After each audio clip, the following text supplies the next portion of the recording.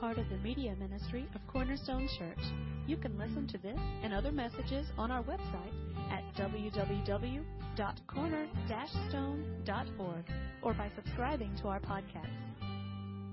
Well, this morning we are going to open up God's Word to a very traditional Christmas passage in Exodus chapter 14. Now, if you know anything about Exodus chapter 14, you're going, I don't think that's the Christmas story. But I promise you this morning it has a lot to do with the reality of the Christmas story in our own personal lives. And so as you're opening up Exodus chapter 14, we're going to try to tie in the last couple of weeks together. If you've been here the last couple of weeks or even a part of that, you know that we've been going through the different Gospels and looking at the Christmas story. Matthew, Mark does not have one, but we looked in Luke, that traditional one, and then John, perhaps my favorite, last week. But, you know, what is your Christmas story? How does this all come together? And we have those different perspectives. And Eric, they're going to think that I paid you to say what you said, because really the sermon this morning kind of goes right along with what you were saying about, you know, how God just He's going to be working things for good. Yeah, okay, good. The thing, though, is that even though He's working things for good, He's not always working things for easy. Remember the campaign that Staples did a couple years back? You know, I don't know if they still have it going on or not. You know, you just hit the easy button. And spiritually, do you know that that's really where we would live? We really do think that God has come into our life, that He has sent Christ, not so much as for sinners to be saved and have this great relationship with the Holy God, but really, if you want to be honest, a lot of us really think that Christianity is just so that our life can be a little bit easier. That God is this big, ultimate, cosmic, easy button, and that we come to Him and then we go, okay, God, this is all the problems in my lives, and can I just hit you, you know, this button, and somehow you kind of transform all the difficulties, all this chaos that Eric was talking about, and then somehow it just becomes pleasant. Well, folks, that has not been my Christian experience. Is God so wonderful beyond anything? Yes. Has He helped me in my greatest need, and that was my sin? Yes. But it hasn't always been easy, and I think that's one of the things that we really see by the Christmas story. If we take Matthew and Luke and John together, if we really compile them together and see, okay, what is the heartbeat of this Christmas story when we look at all the gospel writers and it's that God did not make things easy. He made things right. And there's a big difference between your life being made easy and your life being made right. This morning we want to talk about, I want to kind of plant a seed in your mind.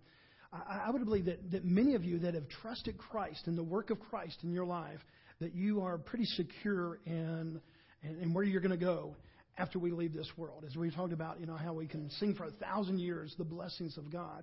And I would imagine that most of you this morning, if not every one of you this morning, would say, okay, because I've trusted Christ, not my own performance, not my own works, but I've trusted Christ and His finished work, I know without a doubt that my destination when I leave this world is heaven. And I would imagine that most of you would very much agree with that and say, okay, I have that assurity. Here's the frustration. Why is it that we can so readily agree and have peace about the destination, but not so much joy in the journey? Not so much easy journey, but having joy in the journey. And that's what we begin to see this morning, because, you know, when you think about it, when Christ came, when God clothed Himself in flesh, in one way, would it not have been easier that Christ wasn't a little baby, but that He was a mighty warrior, that He really comes in this Zeus-like, you know, form, and He comes down and He has lightning bolts in His hands? I mean, that would have been impressive. The Jewish people would have liked that, because they wanted this mighty God to physically represent Himself in front of them. We would have very much seen the power, the glory, and all those things. If God would have clothed Himself in power, in lightning bolts, and might and strength, then this little baby that comes so vulnerable. But God never picked the easy way. He brings He brings to us the joyous way, the right way, but not always the easiest way. And so as we go back and we look in Exodus, I want to tie the Exodus of God's people going to the promised land to the joy in our own journey. And three things this morning that I believe that we can find in this Old Testament example. Because remember what we said about the Old Testament? It's just a forerunner to Christ. Everything points to Christ. So whether we are looking in the Old Testament and it's, there's not the mention of Jesus or a baby or Christ. That word's not there. It is all pointing toward what God is going to fulfill in Christ Jesus. The whole Bible centers on Christ and His redemptive work for us. And so even in this familiar story to many, where the Israelites are being rescued after hundreds of years of bondage by the hands of the Egyptians, we see that there's a picture of the gospel right there. And we learn three things that I believe that can help us as we approach this next year. Now, one thing that we see there is, just let me give you a little bit of history in case you're unfamiliar with it. Israelites were God's people, not because they chose God, but because God chose them. Abraham was just minding his business, and God says, okay, I'm going to bless you. I'm going to make you a father of many, many, many nations. You do this, and out of the righteousness of obedience there, he becomes very much the father of the Israelites and the father of this covenant. And so it's not that Abraham is picking God. God is picking Abraham. And for a long time, there's a blessing among the people of Israel, the Israelites, God's chosen people. But in their rebellion, in their sin, there are times that they just got, away from God, and God brings correction to them. And some of that correction was putting them in places of captivity under the most unthinkable of people. Sometimes it was the Assyrians, other times it was the Babylonians. In this case, it was the Egyptians. Now, don't think that the Egyptians are this high and mighty religious people. They were not.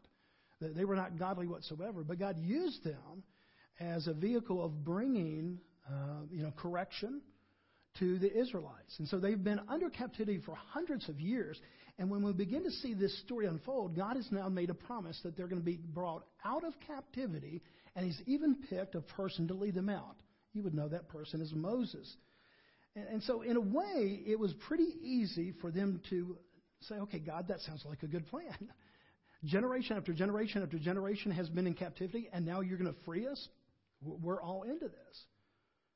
But it's what we see when that plan actually starts to develop that we see that, God doesn't always pick the easy way. When we begin to think about the route that they took, do we have that map up there? Again, some of you love maps and geography, and other people go, that's boring to me. But if you look all the way over here on the Nile Delta, that's Egypt. That's where they were in captivity for hundreds of years. And where they're eventually going to go is that place called Canaan in the Promised Land. Now, anybody have some engineering background? The shortest distance between 2 points is a straight line. And so you would think that there would be some part of this plan that God's going to deliver them. He's going to take them from the Nile Delta there over to Canaan. And you can see that, that's going to be somewhat of a short route. That red represents, more than likely, the traditional route of the Exodus. Now, why did God do that? Why does God not take us in the easiest path possible? When it's His journey, it's His plan. Why does God do that? Look in Exodus chapter 13. Let's go back to chapter 13 just for a moment. Look in verse 17 and 18. When Pharaoh let the people go, God did not lead them on the road through the Philistine country, though it was what? Shorter. In other words, if they would have went in a straight line across there, he said that's the shortest route. If you had GPS back then, they would have said, okay, here's your shortest route, and it would have been straight across. But God says, okay, He did not lead them through that. And then in verse 17 and 18, it tells us why. Look what God said. For God said, if they face war, they might change their minds and return to Egypt. God says, they're still immature. They don't have a maturity. They don't have this full trust. Even though I'm giving them the plan, they really don't have a full assurance of this plan. And if they go this route, they're going to fight some really terrible foes, some really strong people, some mighty armies. And they're going to become weak-kneed, and they're going to turn around. Do you know that part of the reason why sometimes God doesn't give you easy is because He wants you to mature? He's not being condescending. He's being loving. I mean, one of the most loving things you can do to your children is to give them age-appropriate things. You don't take, your child there and say, okay, here's the responsibility. Next week we need to be bringing in about $300. Go get yourself a job. No, age-appropriate. You don't sit down with Q and say, okay, Q, this is kind of what we expect out of you now. and it's something you would expect out of a 20-year-old or a 30-year-old. Part of the love is that you understand where your children are and you do something that's appropriate at that age. Not under. You don't baby them to death, even though that's a tendency that at least Carly has, a little bit. I'm going, okay, you're 14 now. It's time to grow up and get out. And she would love if the kids were there to 44 instead of 14. And so, we have different styles, moms and dads. At the same time, there is that inner desire, I believe, in all good parents, that know where their children are and give them age-appropriate things for maturity. Don't put too much on them too early. At the same time, do not save them from things that are harder just to make it easy. Both can have tragedy. You can have a spoiled 40-year-old. Have you ever met one? I mean, you don't have to say their name out loud or anything, but, some 40-year-olds you're going, man, I know 12-year-olds that are more mature. Then you ever see other kids that are very mature. But part of parenting is that wisdom from God to say, okay, what is age appropriate? Well, God is doing that. As a father to us, He's going, okay, I could take you on the easy route. It's the shortest route. You'd get there several days, if not weeks earlier. But here's the problem with that. You're not ready to face that foe.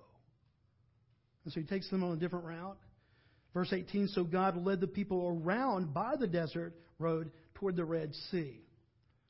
The Bible makes it very clear 3 things are happening in that. I want you to remember these 3 things as you're on your journey, because there's going to be times that really is our life. We're not going to Canaan, we're going to some other place. But understand this. Number 1, it says God was leading them out of captivity. He did have a plan to bring them freedom. The second thing that we see just in those 2 verses, that there was a definite purpose in the way that He was leading. God never does something by mistake.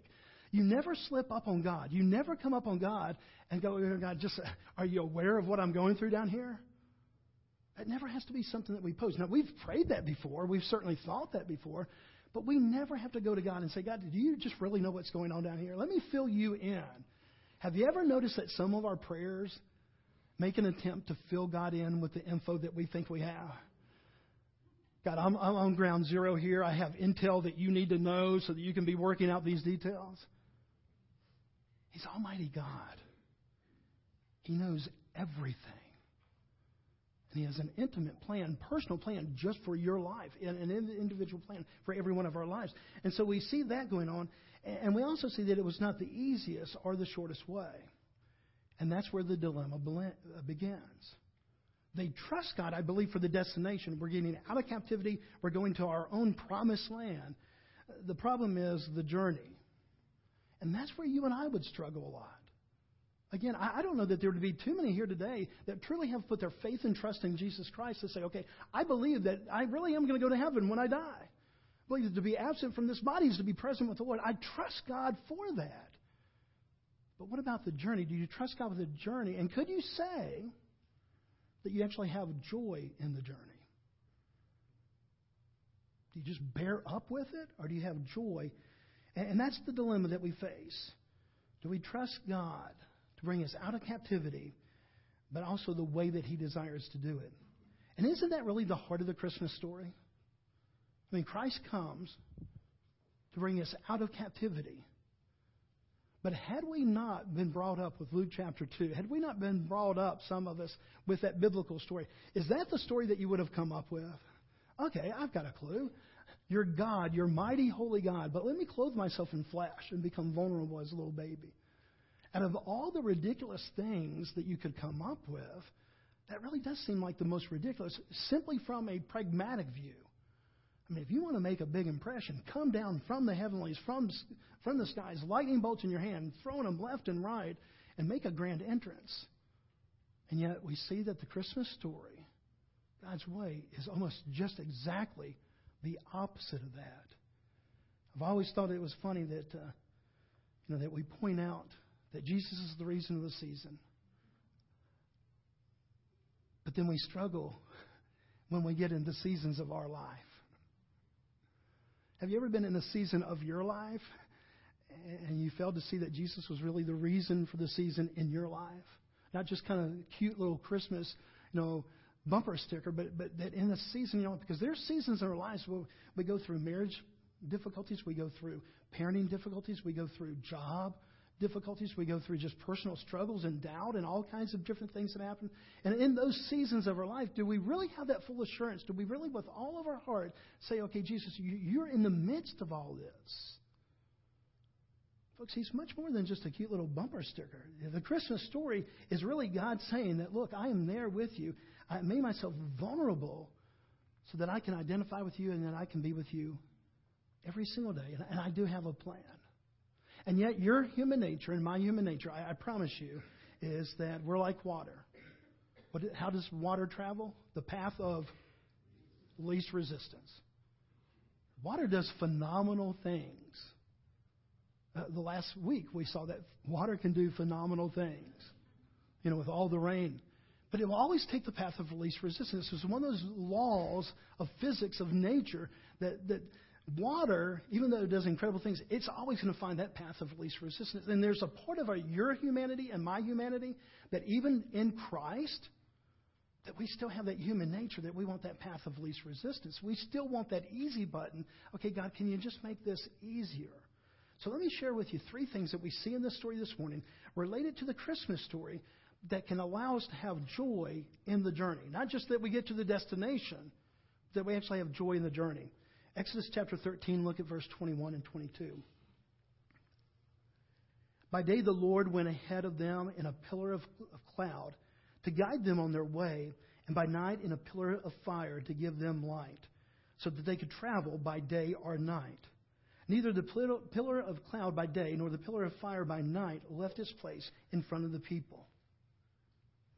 What is God telling us here? Hey, in the journey, you can anticipate my leadership. You can anticipate my presence. I mean, that really would have been kind of cool. Back in the Old Testament, we don't see a lot of physical manifestations of God, except for in things like this. In coming of Christ, we do see that He clothed Himself in flesh. But in the Old Testament, we see Him showing up like this, where there's this pillar of fire. There's this cloud. And so if we were outside right now and we were being led on this destination and we're in the midst of this journey, we would look up and there's the cloud, and it was the presence of God. It was always in front of them. It was always leading the way. By night, when you really can't see the clouds that much at night, it became a pillar of fire, lit up the skies. So that they always knew that God was right there. He was always in front of them. He was always leading the way. So we begin to see that first thing. The second thing that we begin to see in this passage is that when God begins to lead us and we follow in this journey that He has for us, that even though it may not be the easiest way, it's sometimes in that hard way, it's sometimes in that difficult way that we see the real majesty of God. Look what happens here. They've barely left this place of captivity, and already they're starting to raise their hand. And we estimate that there's probably at least 3 million Jewish people, the Israelites. Probably 2 million to 3 million people at least, if not more. And so can you imagine, dads, of how many times they raised their hands and said, are we there yet? I mean, truly that, you got 3 million people back here. They're going, okay, we know that we're on a journey. We know that there's a destination. Are we there yet? Because they want to get there. They want the easiest way. And look what happens in Exodus chapter 14, verse 10 through 12. Pharaoh had allowed them to leave. Because remember, the plagues came upon the people. And so Pharaoh said, okay, just go. Just take your people and leave. And then he reneges on that. And he comes back and he changes his mind. And he says, no, I'm losing all this labor force. And he decides to pursue the Israelites and try to get them back. And look what happens in Exodus 14, verse 10 through 12. As Pharaoh approached, the Israelites looked up, and there were the Egyptians marching after them. And they were terrified and cried out to the Lord. Now, is there anything about that verse that just kind of strikes you?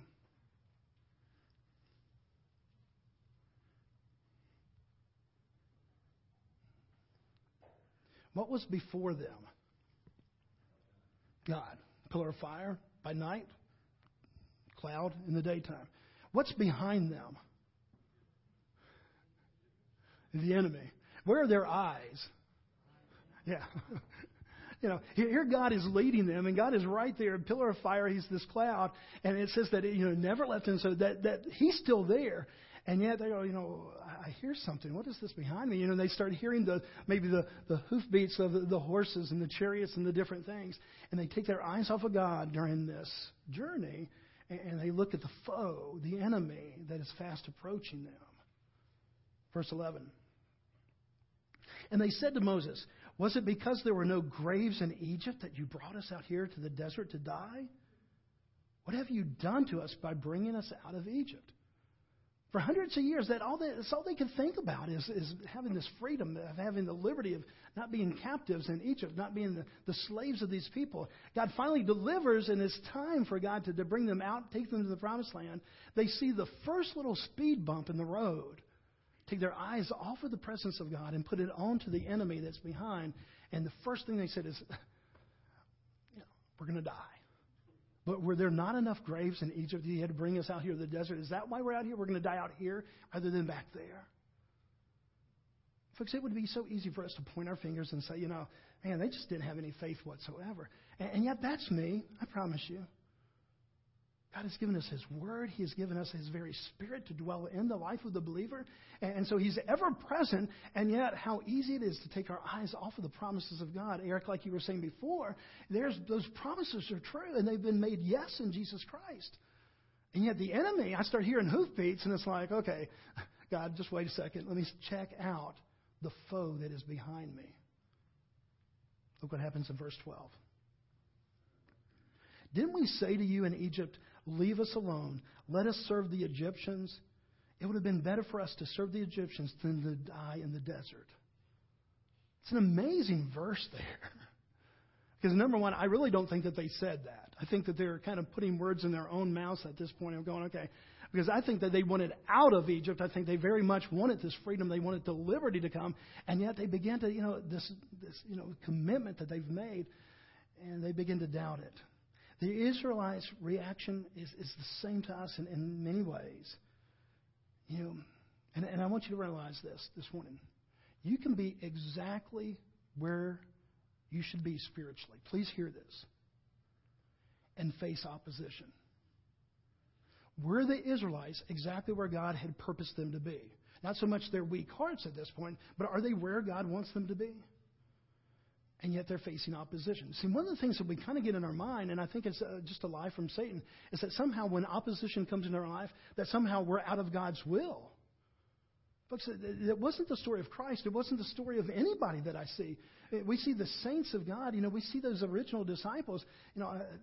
Every one of those original ones, save one, died a martyr's death. It just doesn't stand up biblically. It doesn't stand up that somehow, that the only reason opposition comes into our lives is that somehow we're out of where God wants us to be. Please hear this. You can be exactly where God wants you to be and still face opposition. So that's the first thing that we see there. The second thing is you can be right where God wants you to be and have doubts. It's part of the fallen nature, fallen people in a fallen world.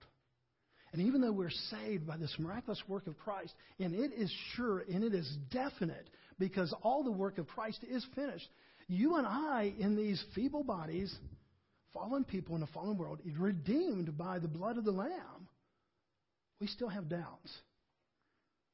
I'll never forget, years ago, a lady came, a great saint, more of a saint than I will ever hope to be. And she came and she was really disturbed because she had some doubts. And her life was nothing but pure chaos. I mean, it really was one of those where it just seemed like up was down and down was up and everything had just come, apart. And she was surprised that she had doubts. Folks, doubt will come. The thing is, what do we do with those doubts? Do we start looking at the foe and have fear that's produced because of the fear that comes? Or do we say, no, I'm going to look back ahead because I know that pillar, that cloud, that presence of God is there in my life. And I'm going to keep my eyes on that even as we go through this difficult, chaotic part of the journey. Exodus 4:13-14. If you don't hear anything else this morning, please hear this. Especially if you're going through a difficult place of the journey right now. Please hear this. Moses answered the people, "Don't be afraid. Stand firm and you will see the deliverance the Lord will bring you today. The Egyptians you see today, you will never see again. Amen? Because when you're in the midst of the chaos, and when you're in the midst of the storm, when you're not finding joy in the journey, you got your eyes on the destination, but you're just not there yet. Remember these promises of God.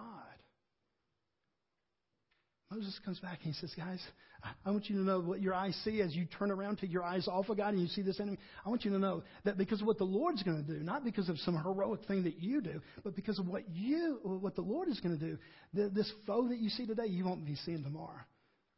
Now look at the next verse. The Lord will fight for you. You need only be still. That makes about as much sense in one way as when those guys up in Alaska say, no, if you see a grizzly come toward you, just don't run. Be still. I love my wife, but if we're up there, I don't have to be faster than the bear. No, I'm just kidding. He can only get one of us. Yeah. The true test of love. I'll pay for that later. So it was a really good Christmas up to that point, you know. Wouldn't that go against every natural impulse? 8-foot bear standing in front of you. And yet the wisdom of people that are the naturalists and all that, they say, okay, what you do, Jeff, is this 8-foot bear comes up there with claws and fangs and all this. Just be still. Do not run. Within everything in your fiber, everything in your being says run. Well, the same thing is true that we see here scripturally, spiritually. But when we see the enemy behind us and then they're approaching fast and we see that they have chariots and we don't, they have spears and we don't, they have fighting things and we don't have that, we turn and we've taken our eyes off of God and that leadership and all of a sudden we've put it on the enemy and we begin to see how big the enemy is. And the last thing that makes sense is to be still. The thing that makes most sense is, can I outrun this? Can I outthink it? Can I outplay it? And yet what God tells us here, the Lord will fight for you. You don't need to fight for yourself. The Lord will fight for you. You need only to be still. Look what happens. Verse 19. Skip down to verse 19. Then the angel of God, who had been traveling in front of Israel's army, withdrew and went behind them. Who was behind them? The enemy, Pharaoh, the army. The pillar of cloud also moved from in front and stood behind them, coming between the armies of Egypt and Israel. Throughout the night, the cloud brought darkness to one side and light to the other side, so neither went near the other all night long. Hey, about 2 o'clock in the morning when you can't sleep because there's no joy in the journey. Exodus 14, 19, and 20. Say, God, will you just manifest that in my life? God, can you bring that truth, that reality to my life? Because there is an enemy behind me. And will you just, God, will you move and will you be in between? See, that's what that's what Christmas is all about. You're going, well, why is this the Christmas story? Because that's what Christ did. The enemy was there, folks. And Christ comes from heaven and he clothes himself in flesh. And he goes between us and the enemy, death, sin, the grave. He said, I stand there. So neither went near each other all night long. Verse 21. Then Moses stretched out his hand over the sea. And all that night the Lord drove the sea back with a strong east wind and turned it into dry ground. And the waters were divided. And the Israelites went through the sea on dry ground with a wall of water on their right and on their left. Part of the difficulty of the journey, when we don't really trust that, folks, you're going to lose the majesty of God. Brittany, I love everybody's testimony this morning, but I love those that said, man, I did not come to God. God came to me. See, you saw the majesty of God. Not, hey, God, here I am, and I'm going to clean myself. I'm going to go do this. You saw the majesty of God. And that's the part, that guys, that we need to really get when we're not having joy in the journey. and it's chaotic and it's falling apart and everything seems to be just, coming apart in our lives, we have to realize that this might be the very place that God's going to show His majesty. Because it's one thing to move the pillar of cloud behind you and kind of make a wedge between you and the enemy. It's another thing when He says, okay, we were going to go to the other side of this lake, but, this sea, but it's a big sea. He says, well, I'm going to work on that. And He moves one, and He moves the other side, and they cross what was a barrier to them, a barrier to the freedom. And He takes that Red Sea and He divides it. And they walked across on dry ground.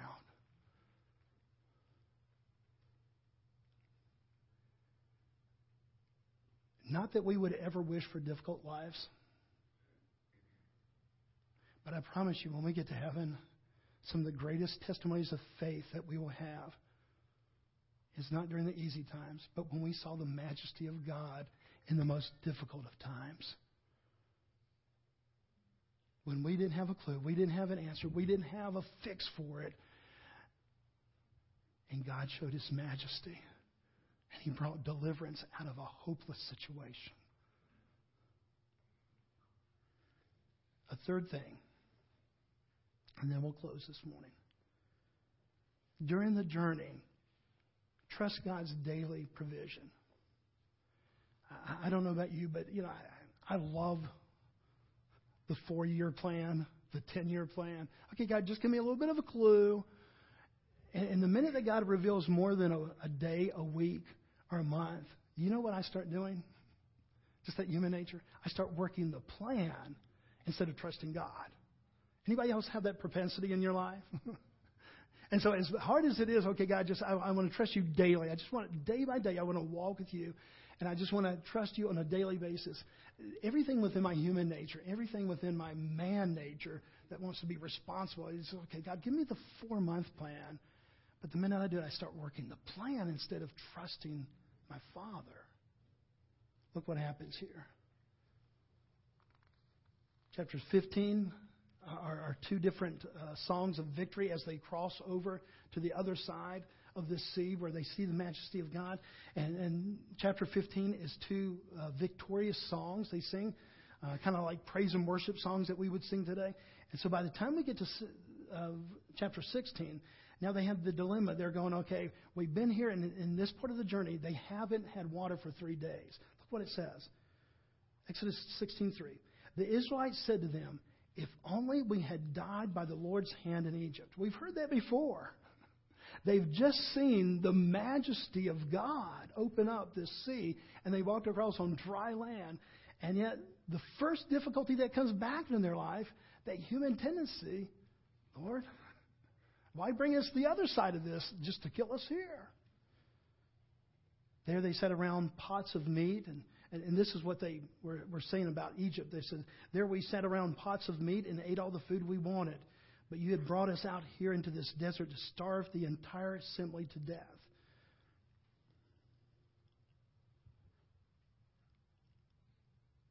Think about what they're saying.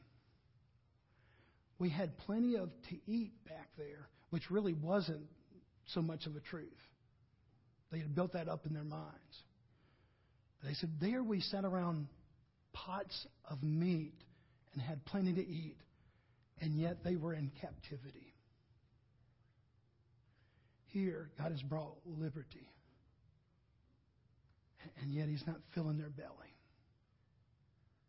Probably one of the hardest things about the Christian life is there's going to be times when just a lot of the things of the world, of your physical nature, are just not going to be, it's not going to go great, guys. There's not an easy button. And we might, I've had somebody say this to me before. Man, before I was a Christian, my life wasn't this difficult. And I identify, I get what they're saying. And that's why I want to come in there graciously, lovingly, humbly, and say, but there you were in captivity, and now you are free.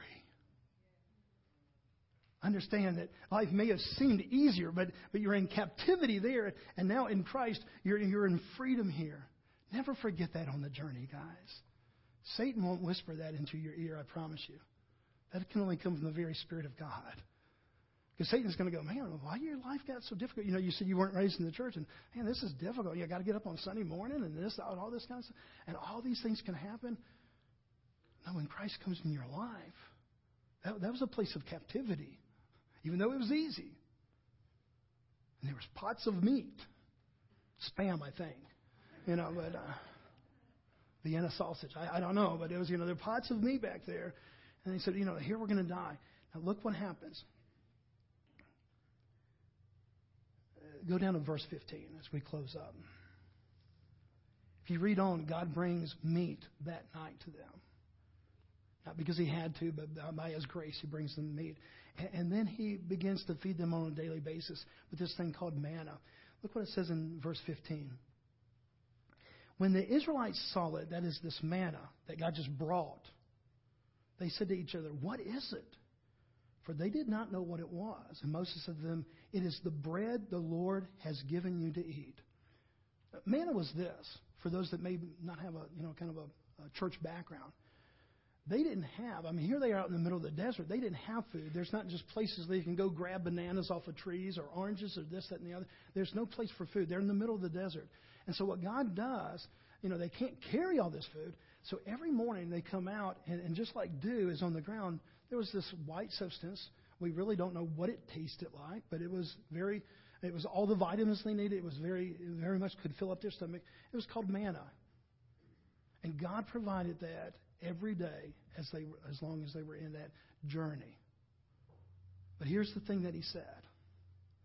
But now when you go get that manna, take enough for how long?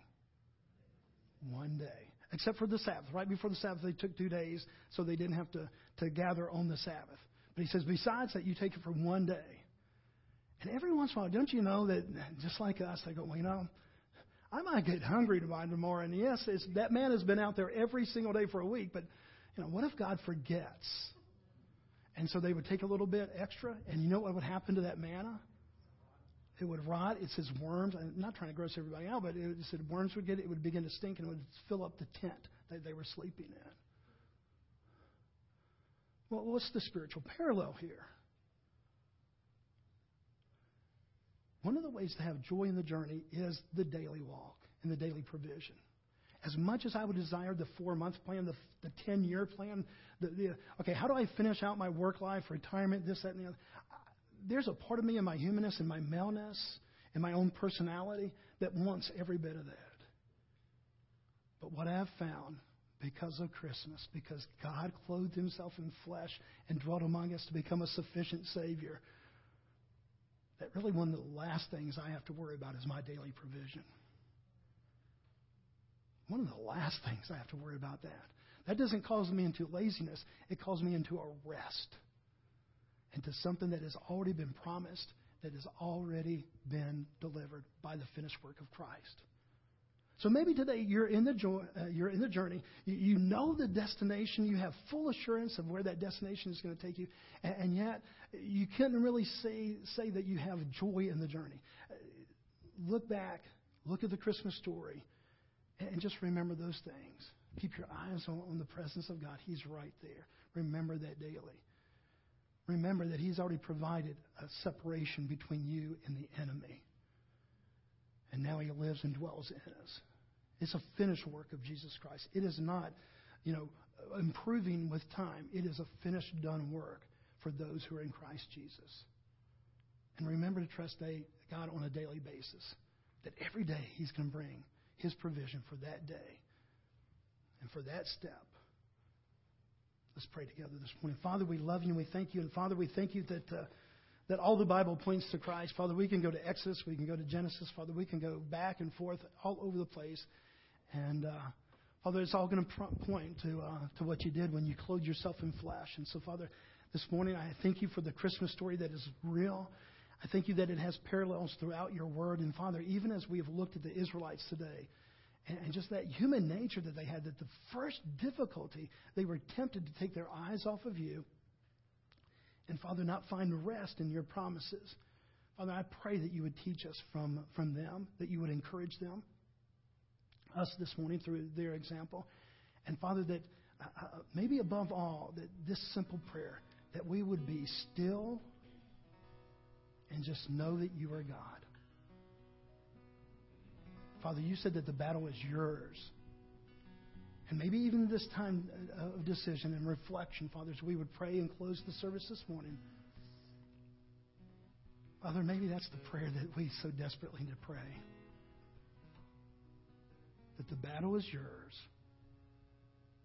and we can rest in you. Father, I pray that for people who are captive this morning to create our hearts and minds, minds and hearts that are upset, family struggles and job struggles, marriage struggles, financial struggles, all the different things that are going on in our lives. Father, I pray this morning that we would be still and know that you are God. Thank you for the promise of the destination. Thank you for the promise that you're going to be with us in the journey. Give us joy even this day as we pray all this in Christ's name. Amen.